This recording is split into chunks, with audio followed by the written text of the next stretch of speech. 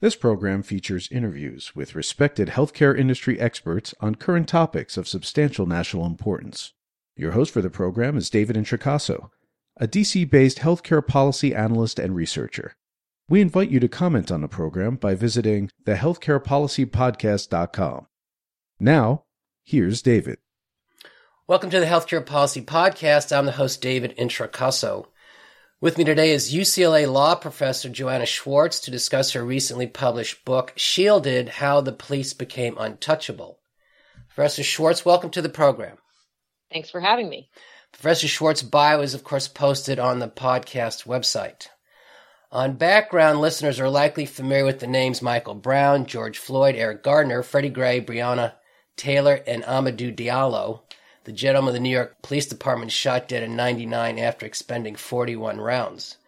According to the Washington Post nonprofit Mapping Police Violence, since 2013, when experts first started tracking police shootings, last year was the deadliest year on record with 1,176 law enforcement gun deaths, or more than 3 people per day and nearly 100 per month. On average, the police shot 1,131 dead between 17 and 22.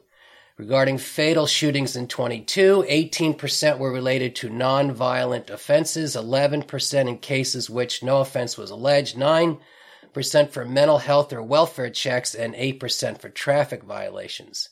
In 22, only 31 were related to an alleged violent crime, and 31% were related to an alleged violent crime, and 32% of the cases, the persons were fleeing before they were killed. Blacks were 3 times more likely to be killed by police than whites. However, in, for example, Minneapolis and Chicago, black shooting deaths are respectively 28 and 25 times more likely than white. Since 2013, California has seen a 29% drop in police killings, while Texas has seen a 30% increase, despite the fact that over the 10-year period ending in 2018, California has experienced a greater per capita decrease in homicides in some than in Texas. Finally, I used to worry that after doing healthcare policy in D.C. for over 25 years, it may have left me with a lost sense of outrage. This book proved me wrong. With me again to discuss Shielded, or effectively Who Polices the Police, is the author, UCLA professor, Joanna Schwartz. So with that, Joanna, I appreciate your time again. I would want to start, your Baldwin quotation, I have to note, that opens the book, that was altogether appropriate, so I'll just note it quickly here. He noted, "Ignorance allied with power is the most ferocious enemy justice can have." So I thought that was well selected. So let's get into this. You begin several chapters with descriptions of police shootings and other forms of excessive force. You note cases involving Orny Norris, James and Flossie Monroe, Alonzo Grant, Tony Timpa, Andrew Scott, and David Colley, and that's just through the first 70 pages. Can you provide an overview of one or two of these you believe serve as representative examples, particularly as they relate to how these cases were subsequently addressed? Sure. And I think that I have so many stories in the book because I think it's important to understand police violence and misconduct beyond the very disturbing facts and figures that you described in your introduction from the Washington Post's project, which focuses on people killed by police. Right. And yes, the fact that more than 1,100 people are killed by the police every year on average, give or take, is a cause for tremendous concern. But we also have to take account of the fact that there are many, many times more people who have force used against them that does not kill them, or have their rights violated in some other way. And so part of my goal in telling these many stories is in part to try to illustrate that there are so many other ways in which people can violate rights. And people who readers and listeners have never heard of. I mean, beyond, again, the people you mentioned in your introduction of Breonna Taylor and George Floyd and many other names that have been put on signs, and people have gone to the streets to demand justice. There are many, many, many others whose stories I tell in the book about whom people have never heard.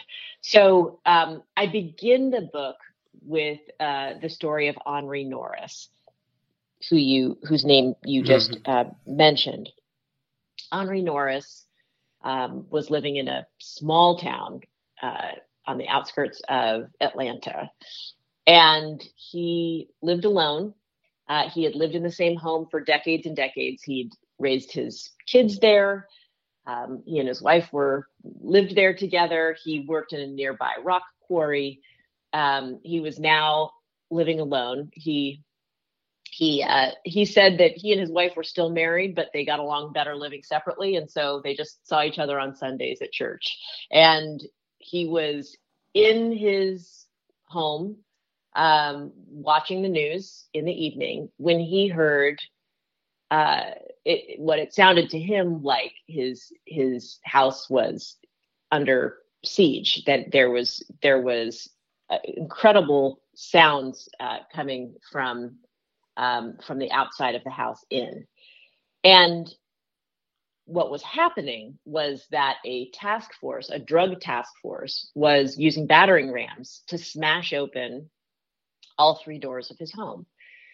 They weren't supposed to be smashing all three doors of his home. They had a search warrant to do a raid of a house that was about 40 yards away. That house was the house of a known drug dealer, someone who had been under investigation for a couple of years. And that was where the search warrant was for. And the house that Henri Norris lived in looked nothing like the house that was the subject of the search. 24 officers had been told about what was going to happen with the search. They all had available to them the search warrant. None of them read it all the way through. And when they got to the location, they went to the completely wrong house. Instead of the house that was white with broken down cars in front of the yard, they went to the house that was yellow with a well-maintained yard with a different number on the mailbox than on the target of their search. But that is what brought them to Henri Norris's home. And when they got there, and when they smashed open all the doors of Norris's home, Norris came out of his room wondering what was going on. They yelled at him with guns pointed at him and ordered him to the floor. Henri Norris was at the time a 78-year-old black man wearing a baseball cap and a windbreaker, and he was more than twice as old as the subject of the search.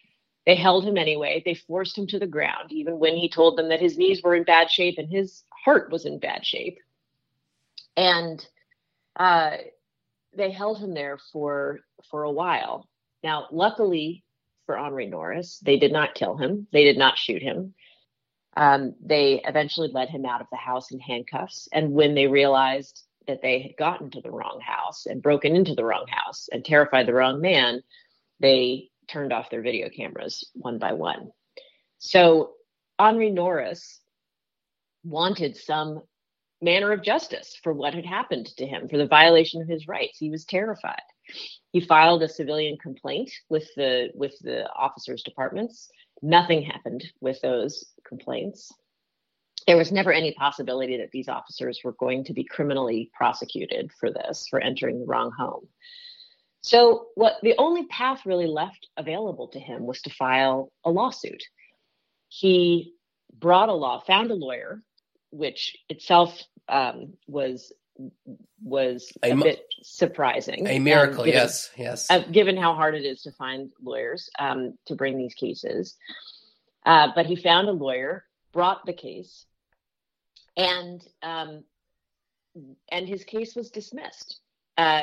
He received nothing in the courts for what happened to him. He received nothing anywhere besides a few of the sheriff's deputies nailing the doors back to his home. And the reason he received nothing in the courts was a legal doctrine that is called qualified immunity. It's been in the press a bunch in recent years, but Henri Norris's case explains, I think, why people are so outraged by the doctrine. It says that even if you violated someone's constitutional rights, and even if a police officer has violated someone's constitutional rights, they get this protection of qualified immunity if there's not a prior court decision with nearly identical facts holding that conduct to be unconstitutional.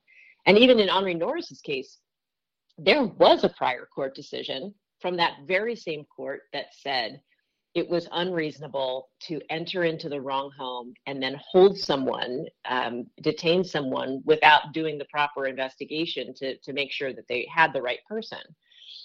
But that prior decision was unpublished, which means in court terms that it's available online, but it's not in the actual books that hold cases, books that, as a side note, nobody actually reads. Everyone reads things online. But nevertheless, that's a distinction in this circuit, in this court system. And so that prior decision couldn't clearly establish the law in Henri Norris's case, and his case was dismissed. Okay, thank you. We're going to get into qualified immunity in a moment. I'll just cite your overall comment at page 52 on qualified immunity.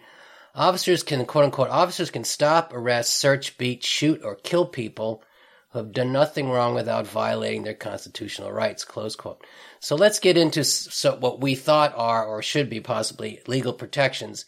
And your book largely focuses on basically the perversion of two legal provisions, the Fourth Amendment and Section 1983 of the 1871 Civil Rights Act. I'll just note relative to the Fourth Amendment, and I did appreciate you're pretty blunt in this volume as relates to the Fourth Amendment or reasonableness, which you'll get into. You write at page 52. Officers can, I'll just stop and say, could you explain what these, in theory, protections are in the Fourth Amendment and Section 1983? Sure. So Section 1983 is the statute that people use to sue for federal constitutional violations. It's a statute that was enacted by Congress in 1871. So it was following the Civil War during Reconstruction when Black Americans were being tortured and killed, particularly in the South, and the state courts and the state government was doing nothing to intervene. And many state actors were participating in the violence themselves. So this statute gave people the right to sue government officials for constitutional violations.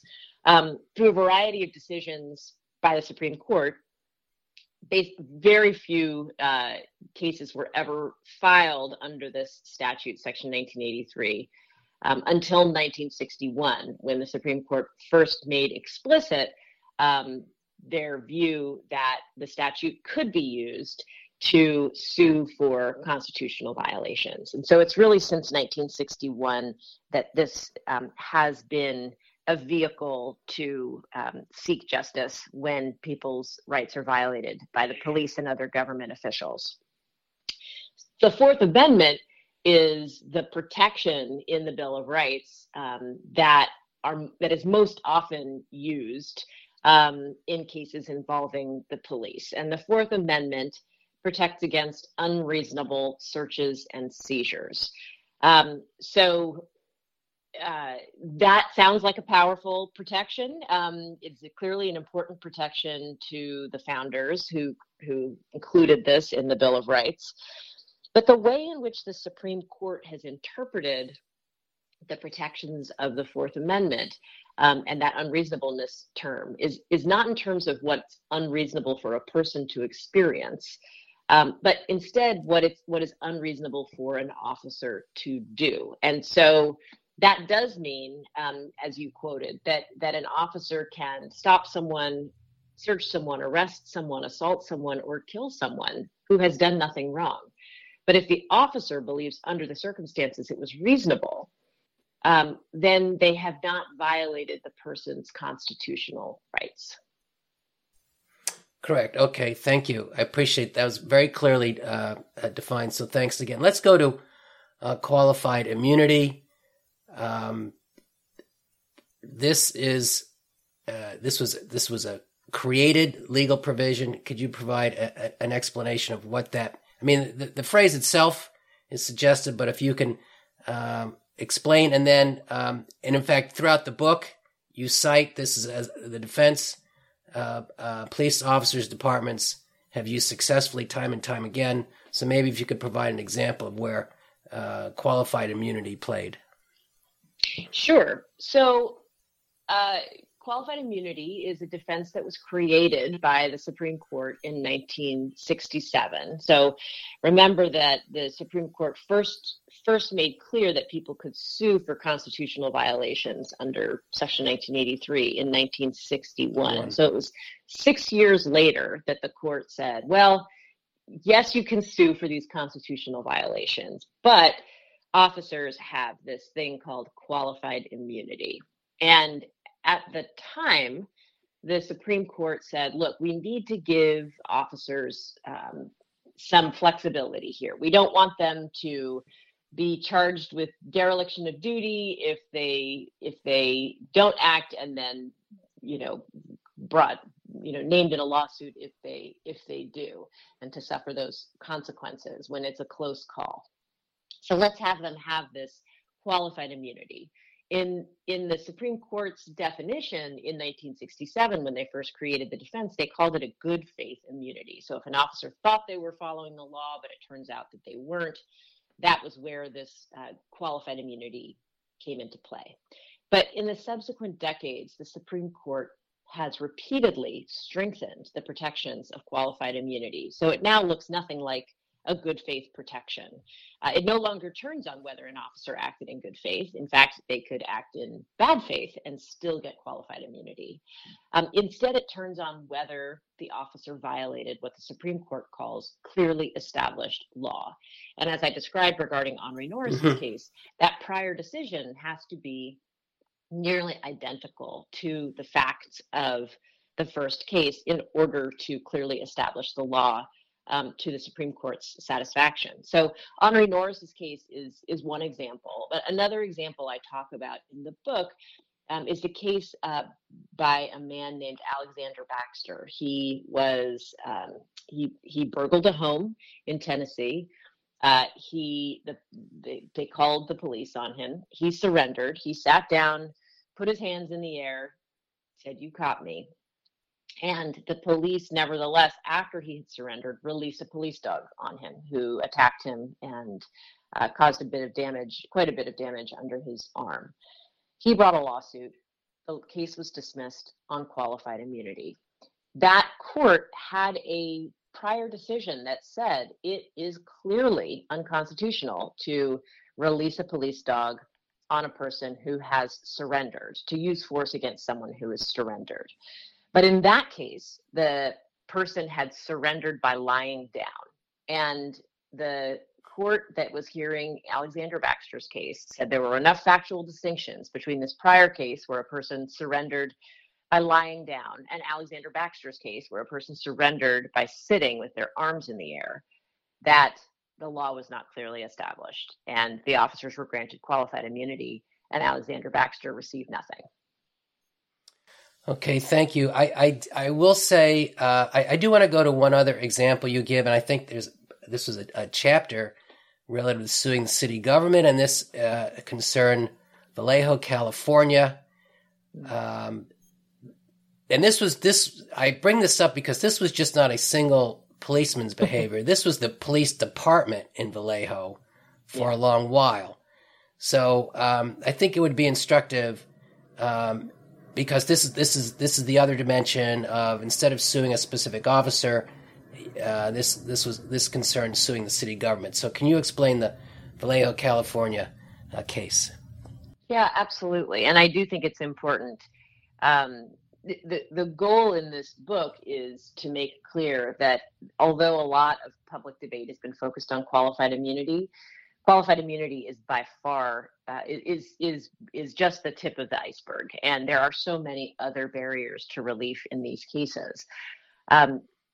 Oftentimes, many times, perhaps all the time, incidence of police misconduct and violence is not or should not be attributed just to the single officer. There are usually or often structural contributors, that it's not just the officer acting alone, but there is a way in which the department had a culture that encouraged this, didn't discipline officers, and it's as difficult, if not more difficult, to get past the barriers the Supreme Court has put into place to sue local governments than it is to get past the barriers of qualified immunity. And I try to illustrate that with the story of Vallejo, California, which is a department. Vallejo is about 30 miles east of Oakland, and Vallejo has had a long-standing problem with its police department. I focus on the years of 2010 to 2020 in the book. During that period of time, there was a group of officers, they referred to themselves as the Fatal 14, who had killed more than one person, one or more people in the course of their work. This is in a department of 100 people. And they would bend corners of their badges in celebration after killing people. And there had been in 2012, I tell the story of one killing in Vallejo. The officer who was involved had killed one person in the month before and one in the month after. So killed three people in the year 2012 in a 3-month period. But when the lawsuit, whenever there have been lawsuits challenging the city's conduct, those claims against the city have been dismissed because there's not enough evidence of a culture or a cause of city misconduct in the view of the courts. And it's not a problem of the judges in Vallejo, particularly. It's that the legal doctrine is just too hard to get around. And I will note that within the past couple of weeks, the California Department of Justice has said that they're demanding a consent decree with Vallejo, after having investigated years and years of misconduct. The state government, the State Department of Justice is stepping in. But this is not a problem that state departments of justice or the federal Department of Justice is able to handle on their own. They cannot be investigating every single department across the country for these kinds of problems. And the way in which the Supreme Court has made it so difficult to bring cases against local governments, it really means that it's only federal and state government that's able to step in and hold these local governments to account. Okay, thank you. So this is the police officer, Nick Tartaglione, if I'm pronouncing his surname correctly. You also Tartaglione. Yes. No, that was a different case. But that's Tartaglione is in Briarcliff Manor, New York.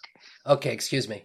No, it's all. But you give other examples, sort of police departments. In some, you talk about the Indianapolis police regarding strip searches, and the LA Police Department regarding chokeholds, so they're similar. There are other explanatory reasons.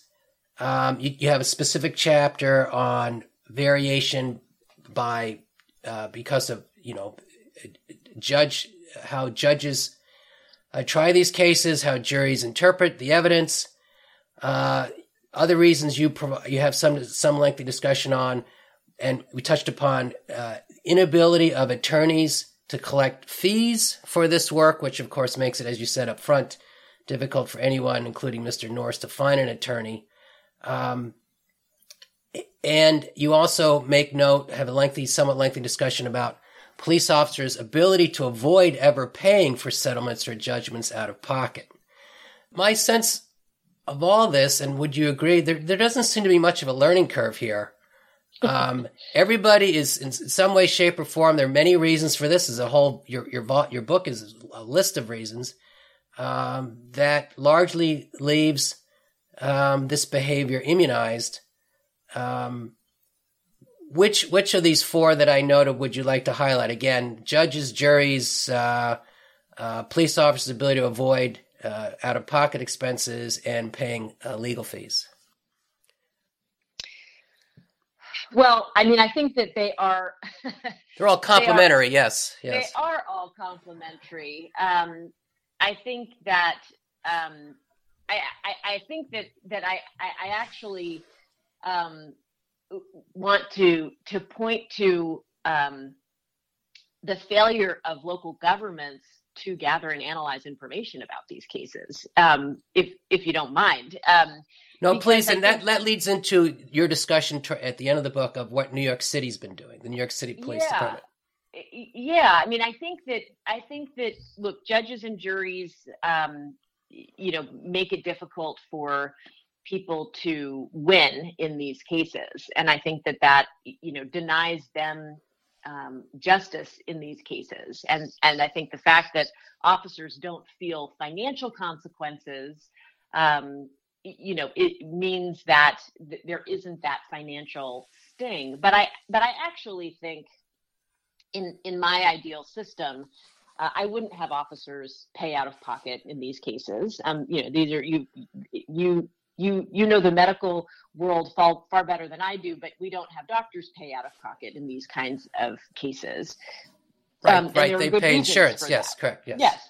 But if you're not going to have officers pay out of pocket, then you need to make sure that they are taking account of this information and doing something to prevent something similar from happening in the future. And I think that the place where police departments are really falling down is in not learning from these lawsuits. And I've done some research in the hospital context.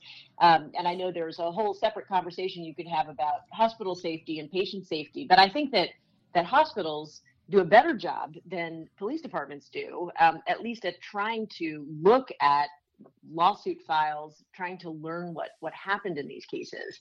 And really very little of that, almost none of that happens in local police departments. Instead, they treat these lawsuits as simply the cost of doing business, and they don't pay attention to how often individual officers are sued and what the allegations were and what the evidence is that comes out in the case. And what the outcome was of the case. And without that kind of information, it's really impossible for a police department to make any kind of informed decision about how to prevent something similar from happening in the future.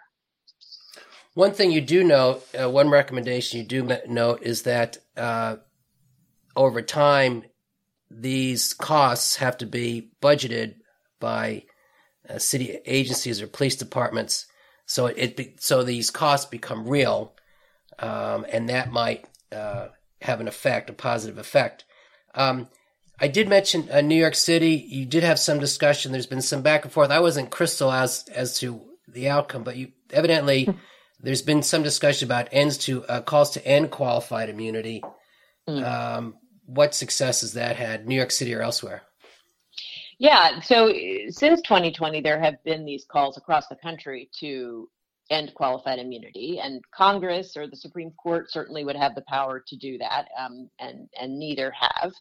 But state legislatures are getting into the action also, and Colorado and New Mexico and New York City have all passed laws that provide that people can sue for violations of the state constitution under state law, and explicitly provide that qualified immunity is not a defense to that state law cause of action. So this is different from, it's sort of creating a parallel to Section 1983, the federal statute that was passed after the Civil War. Mm-hmm. And it's ironic, I would say, that, Section 1983 was enacted after the Civil War because there was no meaningful remedy in the state courts for these kinds of violations. Now, 150 years later, there's no there's limited meaningful remedy in the federal courts, and so the state legislatures are stepping in to provide this alternative. And Colorado's bill went into effect in 2020, New Mexico in 2021, and I believe New York City was also somewhere around 2021.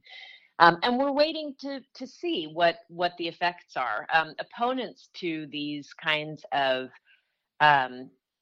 statutes have been effective in other parts of the country by saying that without qualified immunity, officers would be bankrupted for reasonable mistakes made on the job, and no one would agree to become a police officer.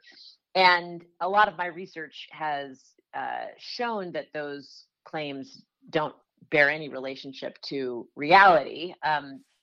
That qualified immunity isn't necessary to protect these officers from frivolous lawsuits and is not protecting them from bankruptcy. There's other laws in place that do this. But now we actually have 3 locations where there has been this kind of law passed. And I, with 2 co-authors, we are trying to investigate exactly what the effects are of these new statutes, how often claims are being raised under them. But I think it's fair to say that there's no evidence that the sky has fallen in Colorado and New Mexico and New York City. No evidence that officers are being bankrupted for good faith mistakes in those jurisdictions. So we're still waiting to figure out exactly what the effects are of these statutes. Time will tell, and I'm hopeful that their experience can be replicated by other jurisdictions. Okay, thank you. You did, I want to note this, you did note the slow but somewhat increasing use of unarmed professionals, say clinical social workers, to respond to calls when there appears to be a mental health or behavioral health issue. Just as an aside, I was jawing with Washington, D.C. police officers on a corner for other reasons. I brought this up about social workers, and let's just say the response I received from a sergeant was nothing less than contempt. So in any event, 2 others, quickly. You don't mention FOIA, and I thought I might see that somewhere. Do you believe that Freedom of Information Act requests would be at all helpful? Oh, well, they're helpful.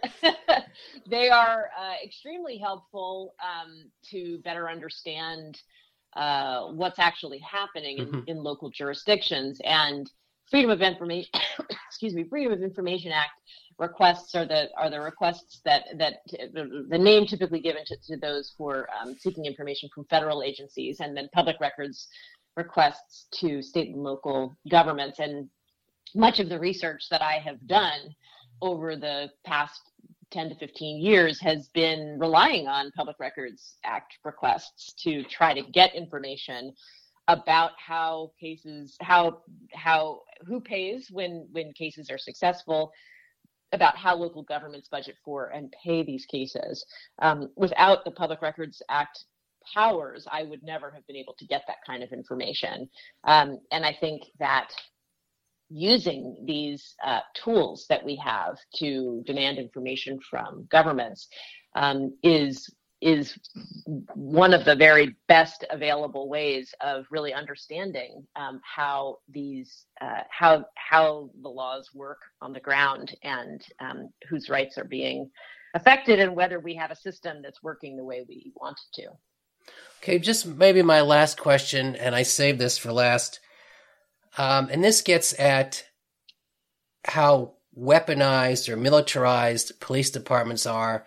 I'll just, as an aside, I worked on the Hill for the Congress, and every time I walked in and out of the Capitol, I passed people who were unbelievably, I mean, we're talking automatic M16s, shotguns, stun grenades. I mean, in fact, that's why to be candid, I really never fully understood January 6th, considering how armed the Capitol Police are.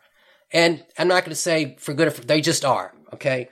And we know the U.S. has a profound number of handguns, et cetera, more than probably any other, if not in fact, more than any other Western or rich country. And, the basic is the more guns you have, the more guns you use.